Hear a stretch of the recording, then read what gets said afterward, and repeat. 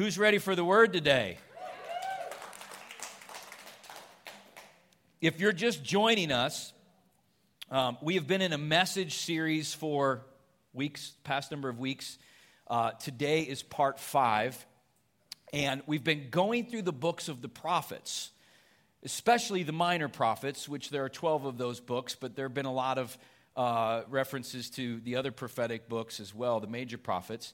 And what you find is the prophets of God really spoke to his people and even surrounding nations for a period of almost 400 years. But there was incredible consistency in many of the messages that were spoke, and there were a lot of patterns and principles that were relevant right then, of course, near-term application. Many things that we can look at and see are relevant to future application, most importantly, the return of Jesus Christ in the second coming, things that are even yet to be fulfilled. But there are patterns and principles that are still at play even in our lives today that we can trust, that we can follow, and that we need to hear. I could say it like this: every generation needs to hear these things afresh, right? They need to get in our heart. We need to stand on and own the promises of God for ourselves in every generation, not just rely on what previous generations have built. There are foundations that have been laid, but we continue to build up in our own faith. Does that make sense, right? And so the prophets have come along, and they help the people to correct things or see things that are either going wrong or have the potential to go very wrong. And there is this consistent pattern which says, all through Scripture, if we follow God's ways, there are blessings that come from that. If we reject God's ways, there are consequences that come from that. That's pretty straightforward, isn't it? But that is truth. That is truth. That if we are walking in a pattern that is against what God's Word says and how we should live, and there's plenty of examples, of course, that we could give all across the board on what that would look like, and every one of us have done that or do that. But the point is that God's Word gets us back on track. It's not okay to keep going in that direction, and God warns us not because He's some just big taskmaster, because He loves us so much that He's concerned about the increasing destruction that we will walk into if we continue down a path of waywardness, right? Waywardness leads to destruction, and people need to hear that. They need to know that and understand that, because I think a lot of times there are people who are headed in waywardness, and they're starting to experience the destruction and the disheartening and discouragement and all the things that come along with God saying, okay, I'm not going to bless a wayward path. If you're going to go down that road, I'm not going to bless that path. And so then they continue to experience the destruction that comes from that. But then instead of understanding that the reasons for that are because they're wayward, they just think, oh, the devil is up to something against me. Now, the devil may very well be attacking, but it's not that he is attacking because it's just some innocent, oh man, I'm just, praise God, I'm just walking out God's plan for my life and he's attacking me for it. Now, that happens, but all I'm saying is that there are times when people are just walking in waywardness, and it's not okay to not acknowledge that and think, oh man, everything is just fine and I'm just under attack right now. Because that attack is not going to lift if that person continues going wayward. Does that make sense? And so the prophets help to remind us of that. And so what we're going to do today is we're going to go back to the book of Joel. We've been through a number of individual books and kind of covered broadly those books of Micah, Joel, Amos, and Zephaniah, and pulled out some of the major themes in each of those books. I want to go back to the book of Joel today, because when I preached on this one, there was a particular major prominent theme that I didn't even have time to properly theologically unpack in the midst of doing the message around the Valley of Decision. And I need to go back there. It's very important. So go to Joel chapter 2. And let's just begin by reading some verses. We're going to do 21 through 24, and then 28 and 29. And again, the Lord is speaking to the people through the prophet. Fear not, O land. Be glad and rejoice, for the Lord has done marvelous things. Do not be afraid, you beasts of the field, for the open pastures are springing up, and the tree bears its fruit. The fig tree and the vine yield their strength. Be glad then, you children of Zion, and rejoice in the Lord your God. And here comes one of the prominent themes. For he has given you the former rain faithfully, and he will cause the rain to come down for you, the former rain and the latter rain in the first month. The threshing floors shall be full of wheat, and the vats shall overflow with new wine. Let's actually pause right there. I'm not going to jump to 28 yet.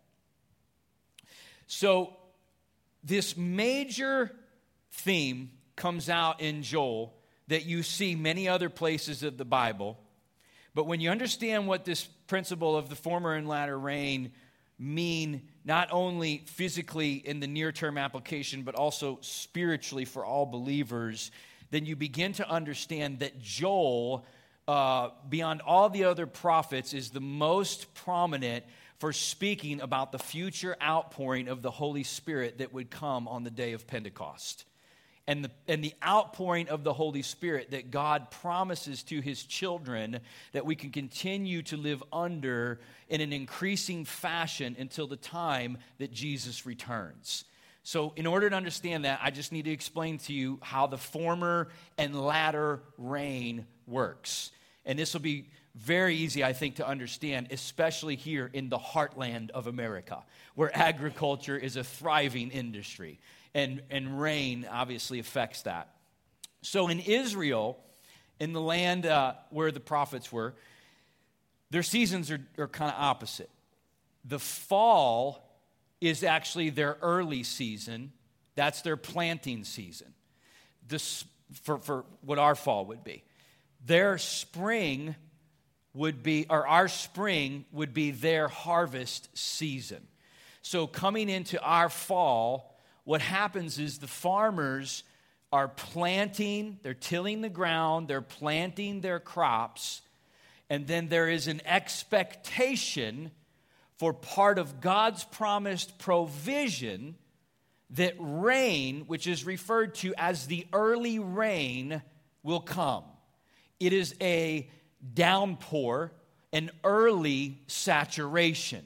And what that rain does, the early rain that the farmers are dependent upon, planting seeds, scattering ground, tilling the soil, that early rain has to come and saturate the ground so that all the seeds that have been sown can germinate and take root in the soil and then begin to grow. The early rain is very important for the establishment of the harvest that's yet to come. You follow me so far? So then we look at the rest of the growing season, and throughout the rest of the growing season, there is steady rain. It just gradually waters the ground and causes the crops to grow or mature. They're continuing to grow up in different stages and different cycles to eventually be all that they can be. Then you go to the final part of our spring, their harvest season, and then you come to the time that is referred to as the latter rain. What is the latter rain? Well, just much like the early rain, the latter rain is another downpouring season. It's a time when God drenches the ground again, but at this point, the crops are mostly mature, and the fruit is mostly mature on the vine or on the stalk. And that last little downpour, in a short amount of time, just fully ripens the fruit and the crop so that once that latter rain has hit, the farmers can go in at the right time and they can harvest everything that's there for their year. Does that make sense? So, in God's Word, going back to Deuteronomy, going back to Leviticus, what you would find is that he made a promise to his people. He said, if you will obey me, you will follow me. And you can find this in Deuteronomy 11, Leviticus 26. Okay, if you will follow me, if you will obey me, then I will be faithful to provide for you the early and latter rain. So, God makes a promise that I will provide everything that's needed for every stage and cycle that I have designed and created. And get this, church, and you need to understand that there is no other source that can provide that for you. Only God can make it rain. Only God can make it rain, which I love, because God is just so smart, isn't he? Because if he has to be the one to make it rain, in the early rain, in the steady rain, in the latter rain, then you know what that means? It means that we are always dependent on him. And we need to remember that. We need to acknowledge that. So that at any point, whatever provision God has planned to give us, it is futile to think by our own hand or by worldly ways that we can meet those needs and provide for ourselves. The enemy will try to trick you and deceive you and make you think you can, but you'll never be fulfilled in your soul by the way those things come. You'll come up empty. But God says, but I'll take care of you. He says, if you'll walk with me and obey me, then I'll be faithful to make it rain. The early, the latter, at every stage and in every cycle. So God says, you'll never go without. You'll always have what you need. But you need to stay in faith the whole way through. Because here's what he also says. If you read in Deuteronomy, you'll see this. He says, if you turn away, turn your heart, go wayward, begin to sin, and don't repent whenever it's acknowledged to you. If you continue to turn away, here's what he says. He says, I'll close up the heavens. I won't make it rain. I'm sure I don't need to tell you that when it doesn't rain, things don't go well. So we understand the physical application, I think. Physical provision. It's part of how God meets our needs. God is providential, which means he provides everything we need. Physical, material, emotional, and spiritual. So there's not just a physical application.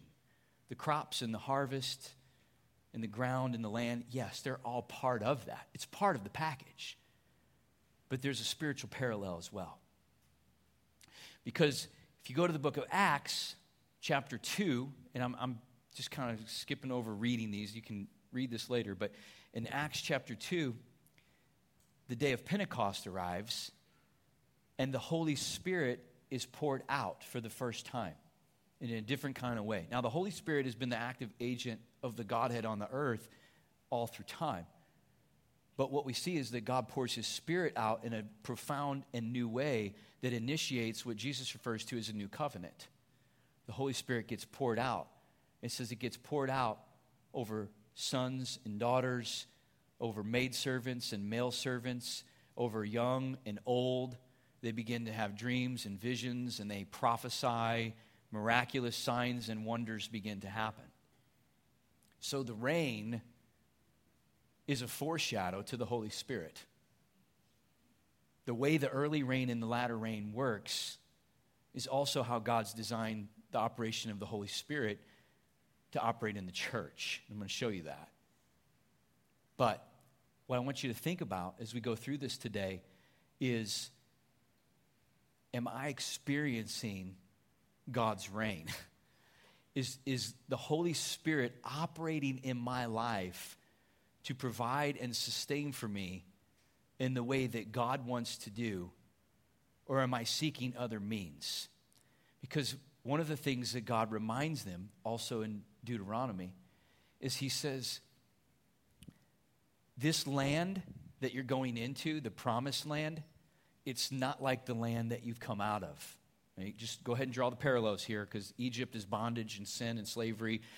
Canaan is promised land and freedom and destiny, forgiveness of sin, removal of bondage, okay?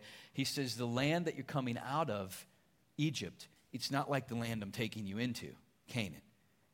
He said in Egypt, you had to dig trenches to irrigate your vegetable gardens.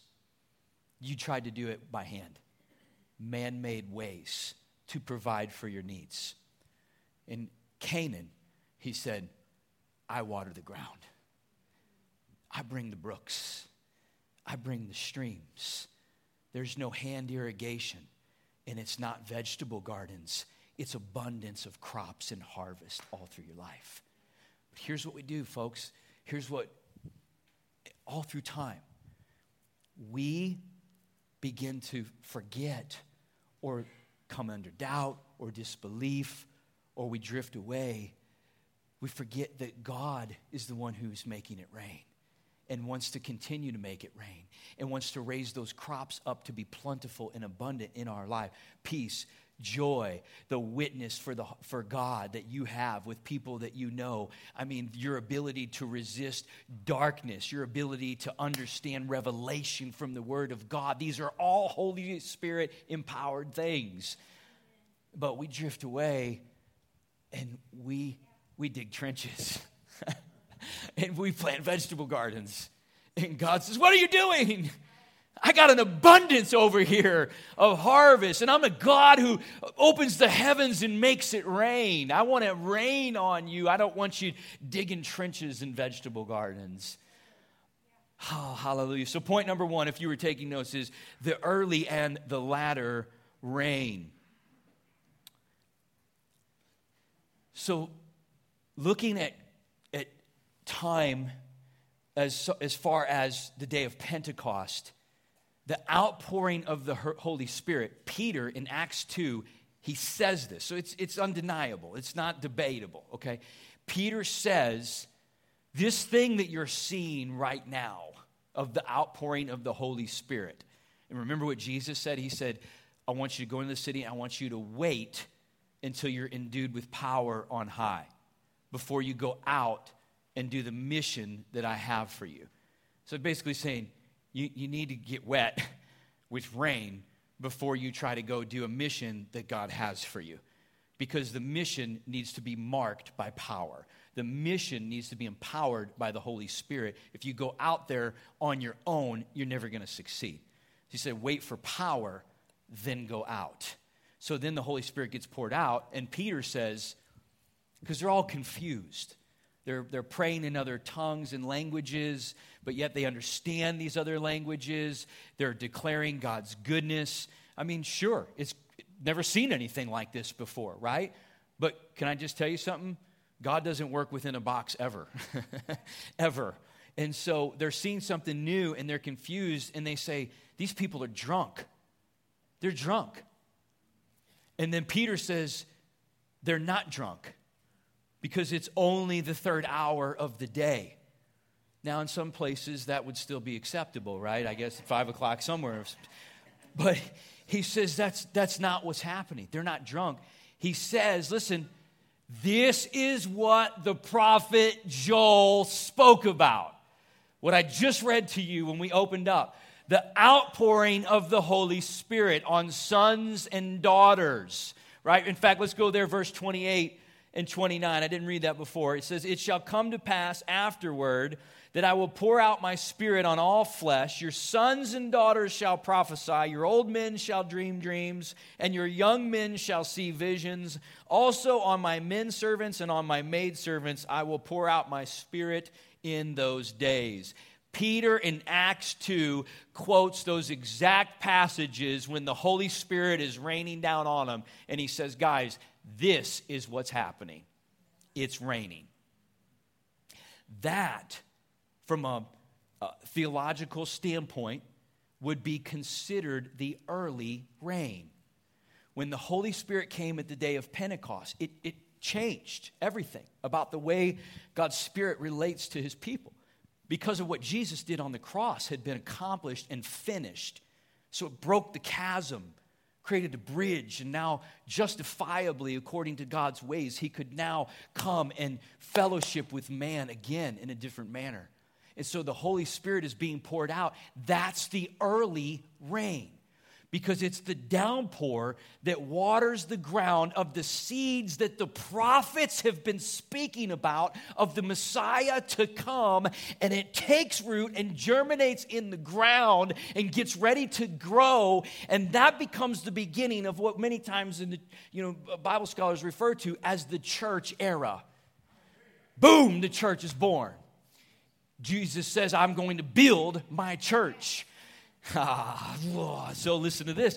I'm getting excited. So then the latter rain, you like that, Lily? All right. The latter rain, which is yet to come, marks the time before believers are caught up in the sky away with God and Jesus returns in the second coming. And here's why that is. Because the final rain, the latter rain, which if you think about this, this is what that means. Times get really, really tough during the tribulation and before Christ comes. But sometimes people have the wrong idea that just because there's tribulation and difficulty, that the church is weak and impotent and shy and scared. I beg to differ. There is a latter rain that comes. It saturates the ground. There is an uprising of God's church before he returns.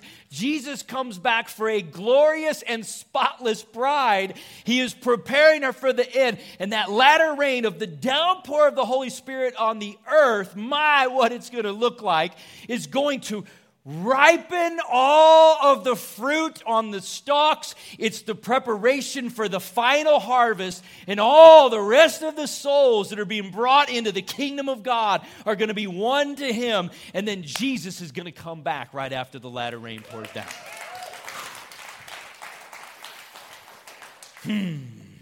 That's good stuff. Listen to Zechariah chapter 10, verse 1. This is Zechariah speaking about it, another minor prophet. Ask the Lord for rain in the time of the latter rain. The Lord will make flashing clouds. He will give them showers of rain, grass in the field for everyone. Wow. Okay, so we can say the rain is the Holy Spirit active in our lives. The power of God flowing and moving through our lives in supernatural ways, not natural ways. Things that are impossible with man, but not impossible with God. And Zechariah says, pray for rain in the time of the latter rain. Now, you might read that and not catch this, but this is a big deal. Because here's what he's basically saying. Think about this. Pray for rain while it's raining. Did you get that? Pray for rain while it's raining. Well, it's raining. Why would I pray for rain? Because the provision of God is steady and consistent and always requires a place of faith in our hearts to continue raining over us. He says, yeah, it's raining right now. Keep praying for rain. Pray for the rain tomorrow. Pray for the rain the next day. Don't stop praying for rain.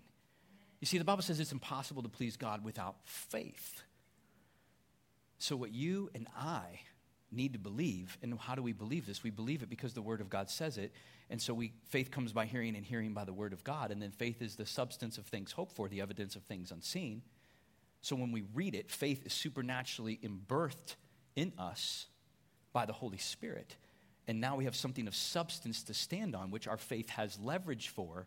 The point is, I have to believe for the provision of God to keep flowing in my life. See, sometimes, how do I say this?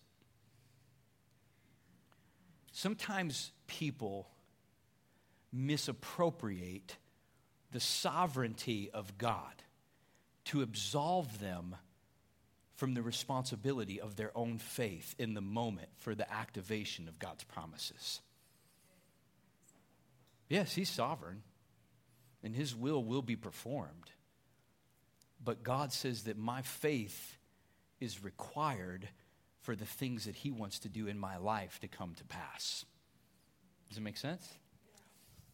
And so sometimes, so Pentecost is the early rain. It already happened. Latter rain is still to come.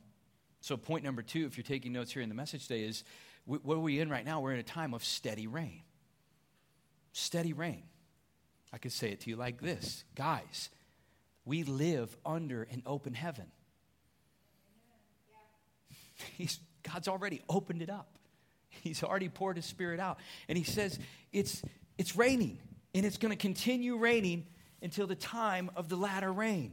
But faith is required to stay under the rain. And I need rain. I need the Holy Spirit to be an effective witness for Christ. I need the Holy Spirit to resist darkness. I need the Holy Spirit to be able to speak with boldness. Did you know the apostles in Acts chapter 4, they said, God, give us the ability to speak with boldness, because they were being intimidated by officials of the day telling them to shut up and be quiet and don't talk about God. And they said, well, whether it's right to stop talking about God and you judge, but for us, we cannot do but what we've seen and told, we're going to continue to talk about. And then they prayed, God, give us boldness to stand against these things and keep talking about you. You know what it says? He poured out the Holy Spirit, and they were filled with the Holy Spirit, and they began to speak and pray with boldness. Now, I just want to mention one other thing to you. When he poured out the Holy Spirit to these believers, these were believers that were already there at Pentecost. So they already had the initial baptism of the Holy Spirit, but they are now being what the Bible refers to in other places as continually filled. Continually filled. They're continuing to get rained on. They're continuing to have impartation of the Holy Spirit, but which is faith is required for. And as they are, they can go out and be bold witnesses. They can resist darkness and listen. And they can do it in love and compassion. And I don't know about you, but I have no faith or confidence in the flesh of Matt Heck to do that. It demands the empowerment of the Holy Spirit in my life to be able to walk that out. But see, when the Holy Spirit comes, it's supernatural. And so sometimes here's what happens. People think, wow, I want Jesus, but I'm not so sure about the Holy Spirit. It just depends on how he acts. Right? Well, I don't know about that guy. I'm gonna have to kind of get to know him a little bit first before I'm gonna let him in. God works outside the box, our box. And so a lot of times religiosity can become bondage. Because we resist or we reject what God wants to do. Because we don't like how it looks, or because it's different than what we've ever seen. You know what I've learned about people? It is a really big deal to let go of what you think you already know, to lay hold of something new that you've never seen. When did that ever become something we couldn't do? Maybe God just needs to open people's eyes. It's okay to change our mind. It's okay to see new things. So you know what? I used to think this. I used to believe this, and now I've seen the truth, and I don't believe that anymore. But it's like a really big deal sometimes for people to let go of ways that they thought they knew, and just shed them to lay hold of something new that's better for them. And unfortunately, people will hang on and cling to those old things just because they don't want to let go, instead of laying hold of something new that God has for them. And you know what happens when people do that? It's raining all over the place. And they do this. Well, God's raining. He's moving. I just want to encourage you. God's moving in the world. He's moving in the earth. He's doing great things all over the place. Not just in our area, not just in our nation. He's doing great things all over the world. You know what's happening in China? Underground churches, millions of people. I mean, it looks very different than it does here. I promise you that. Their corporate worship looks way different. God's doing great things in different ways all over the world. But people who are unwilling to receive what the Holy Spirit has to offer, it's like they walk around like this with an umbrella, and the rain can't get to them.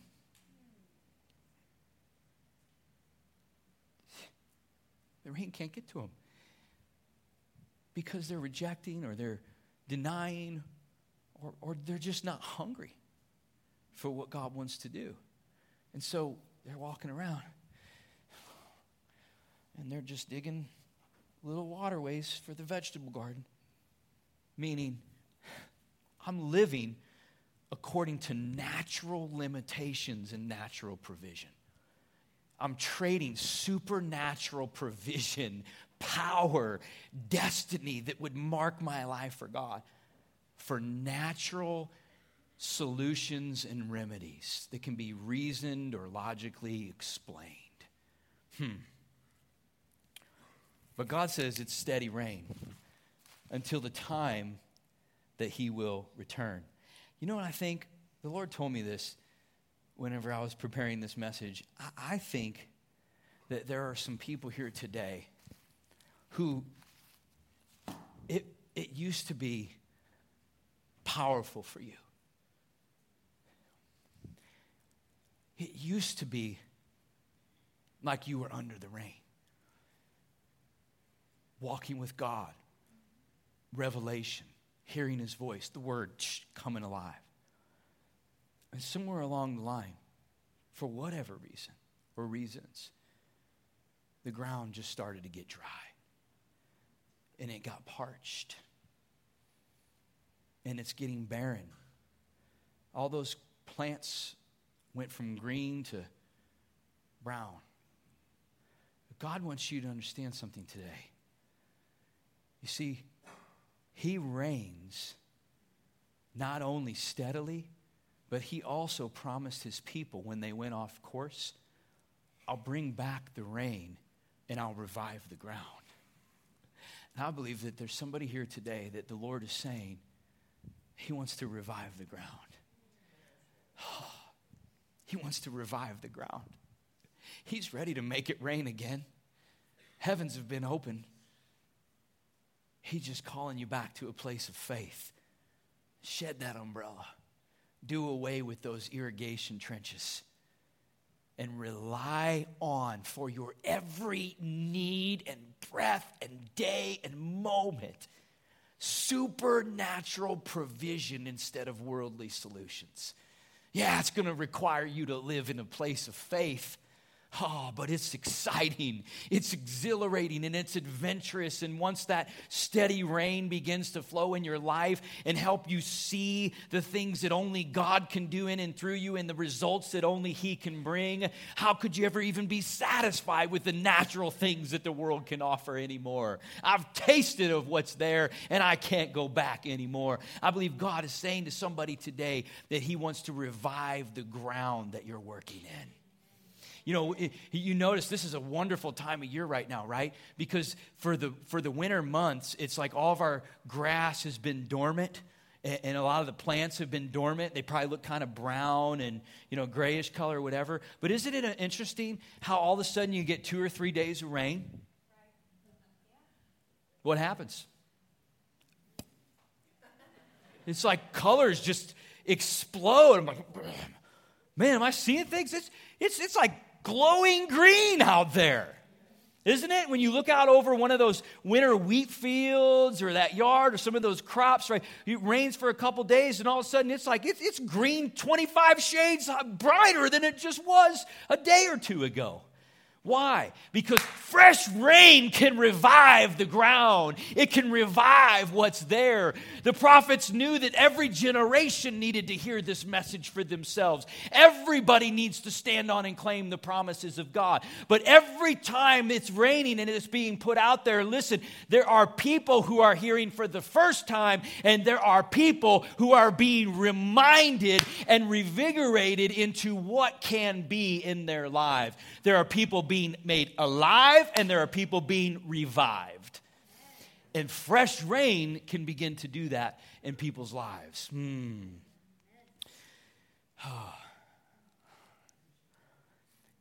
we drink from the presence of the Holy Spirit in our lives regularly, it's our private relationship with God. right? People don't see that. People don't see your private time and relationship with the Holy Spirit. But I promise you this. I promise you this. If you're saturated, they're going to know about it. What you do in private will be felt in public. I think sometimes people are just walking around dried out. They need some rain before they get out on mission. They need the Holy Spirit. More of God, less of them, right? I know I need that.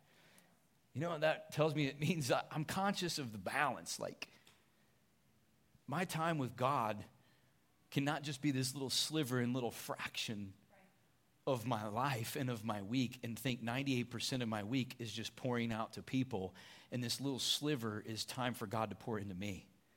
We got to understand that time with God prepares us for what he has for us in ministry. And he has a ministry for all of us, a work of service that's dedicated to him. Last point number 3, is eternally saturated. And I really wanted to end on this because I mentioned a little bit ago that he's coming back for a glorious bride. I mean, there's much there that's a mystery about the way things look when Christ returns. But one of the things that we can see is that the church gets stronger and stronger. To the increase of his government, there is no end, the prophet says. Which means the church, the plants, they're going to continue to grow. They're going to continue to mature. Jesus is going to continue building his church into a place of prominence, strength, and stature. Because his church is the light of the world. It's a glorious church that Jesus returns for. But once he comes back, the era's transition. We move from the church era into the millennial era, the reign of Christ with the saints in a restored earth. Now listen to this. Think about the rain, early rain, latter rain, final downpour, steady rain that we're under, that's increase and grow, right, as we get stronger. But once Jesus returns, listen to the kind of language that it uses about what the condition of rain, water looks like in the eternal period. Habakkuk 2:14. For the earth will be filled with the knowledge of the glory of the Lord as the water covers the sea. The psalmist David says, chapter 24, when he says the earth is the Lord's and the fullness thereof, verse 7, he says, lift up your heads, O you gates, and be lifted up, you everlasting doors. He's speaking about the earth. And the King of glory shall come in. Isaiah says the ground begins to bloom like a rose in the desert. So when Christ returns and evil is purged and we are ushered into eternity with him in the presence of God, his glory, his goodness, everything about him, it's just everywhere all the time. I can't even really wrap my head around that. But it's surrounding us in a way where there's nowhere I turn, nowhere I go, where any doubt will interrupt me from that, any fear will push me off course of that, any self-pursuit will change my agenda, everything will be purified, and I will just always be, and you will always be, in the presence and glory of God. It could be like saying there is just always rain everywhere all around us. And you know why I think that's so fascinating? Because if you go all the way back to Genesis, before the fall of man, and actually before the flood, what you find is that it never actually rained. I don't know if you knew this. It never rained. The Bible says that. Well, if it didn't rain, how was everything Eden-like? It says that God created a firmament, a canopy of water that surrounded the earth. Moisture saturated everything. Didn't need to rain because everything was perfectly provided for in perfect measure at every interval. When the flood happened, the firmament, I'm not sure, just burst or was taken away.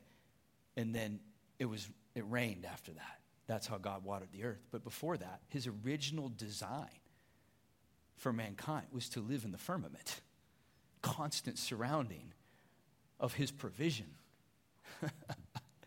Habakkuk says, in the eternal era, the glory of the Lord will fill the entire earth. It will be restored back in a way to its original design, where us in God's kingdom will always be in the presence of his glory, and everything that we would ever need or be met will be provided, and we will be eternally sustained and fulfilled, completely uninterrupted by anything in the natural world that kind of comes against us right now that says, oh, here, my faith needs to keep staying active because the enemies keep trying to throw me off of understanding the reign that I can live under. So you say, well, why is that a big deal? Like, I mean, I get that, so that's great. That's in eternity. Why is that such a big deal? Well, I think it's a really big deal because it puts a place in our heart to long for the plan that God has for each and every one of us to look forward to. And everything that God promises that we can look forward to, there is an eventual fulfillment of what we can be partially realizing right now by faith according to his promises. So I'll say it like this. The heavens are open, church. God is ready to reign over any son or daughter who is hungry to experience his power and will not resist or reject the things that he wants to do or walk in doubt or unbelief, so that we can have the constant flow of God's provision and supernatural power to mark everything that we do in our life. I want my marriage supernaturally empowered. I sure hope it rains on my marriage. Katie needs that. I need it to rain whenever I'm parenting my children. I need it to rain every time I get up in the morning. I need it to rain all of the time. My faith needs to be active.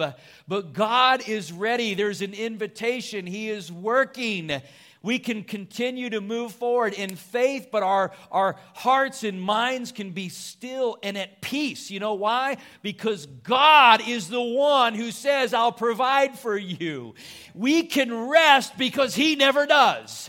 He's always working on our behalf. Our faith is engaged in the situation. And he says in Joel, and he says in Acts, I'm going to pour out the rain. And listen, he says, I'm going to pour it on sons. I'm going to pour it on daughters. I'm going to pour it on old. I'm going to pour it on young. I'm going to pour it on maidservants and men servants. This is what he says. And this is what the outpouring of the Holy Spirit did. It broke all of the class systems and everything wide open. Now all of a sudden, women will not be withheld from empowerment of spiritual things and leadership in God's family. Now all of a sudden, the young people are not restricted by their youth to step into places of ministry and be used in the kingdom. But old people, it's not too late. There's still work for you to do. Men servants and maid servants represent a social class of people. There are people out there who feel like they are less than because of their economic status or social status or anything like that. And God says, none of that means anything with me.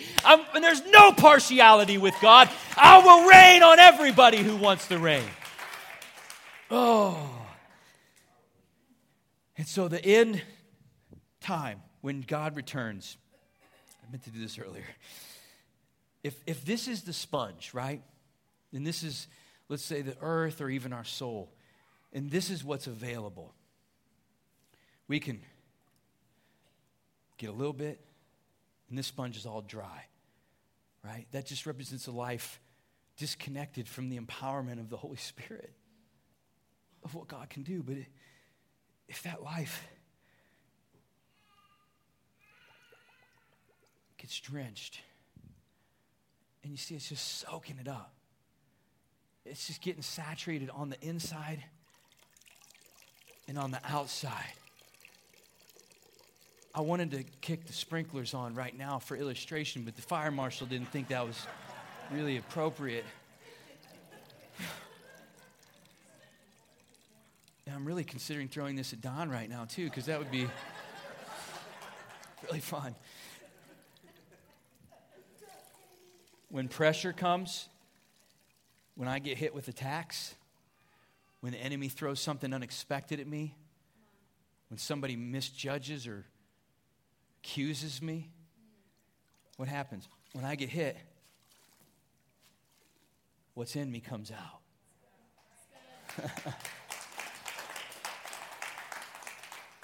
So if that's true, I better be full. Would you agree? We better be full. Amen. Would you bow your heads and close your eyes? I'd like to ask you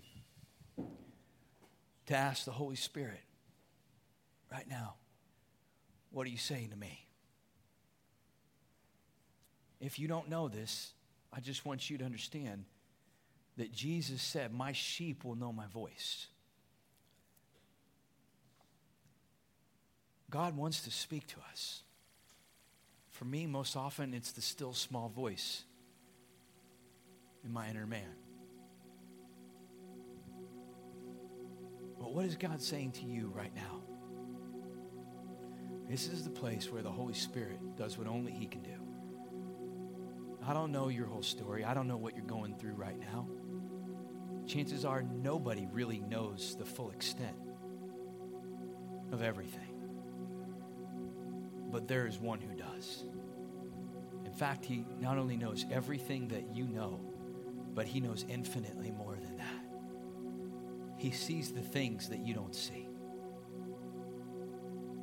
He sees the ways that He's in front of you and behind you, that He's surrounding you, that you cannot even fully comprehend. So I just ask you today, friend, would you ask God, what are you saying to me right now? And my prayer for you would be that you would have the courage to see it through, whatever it is. Because when God moves, transformation occurs. And when you get yourself in God's hands and He begins to work with you, transformation is the outcome. You will be different. Will you allow God to work and do what He wants to do?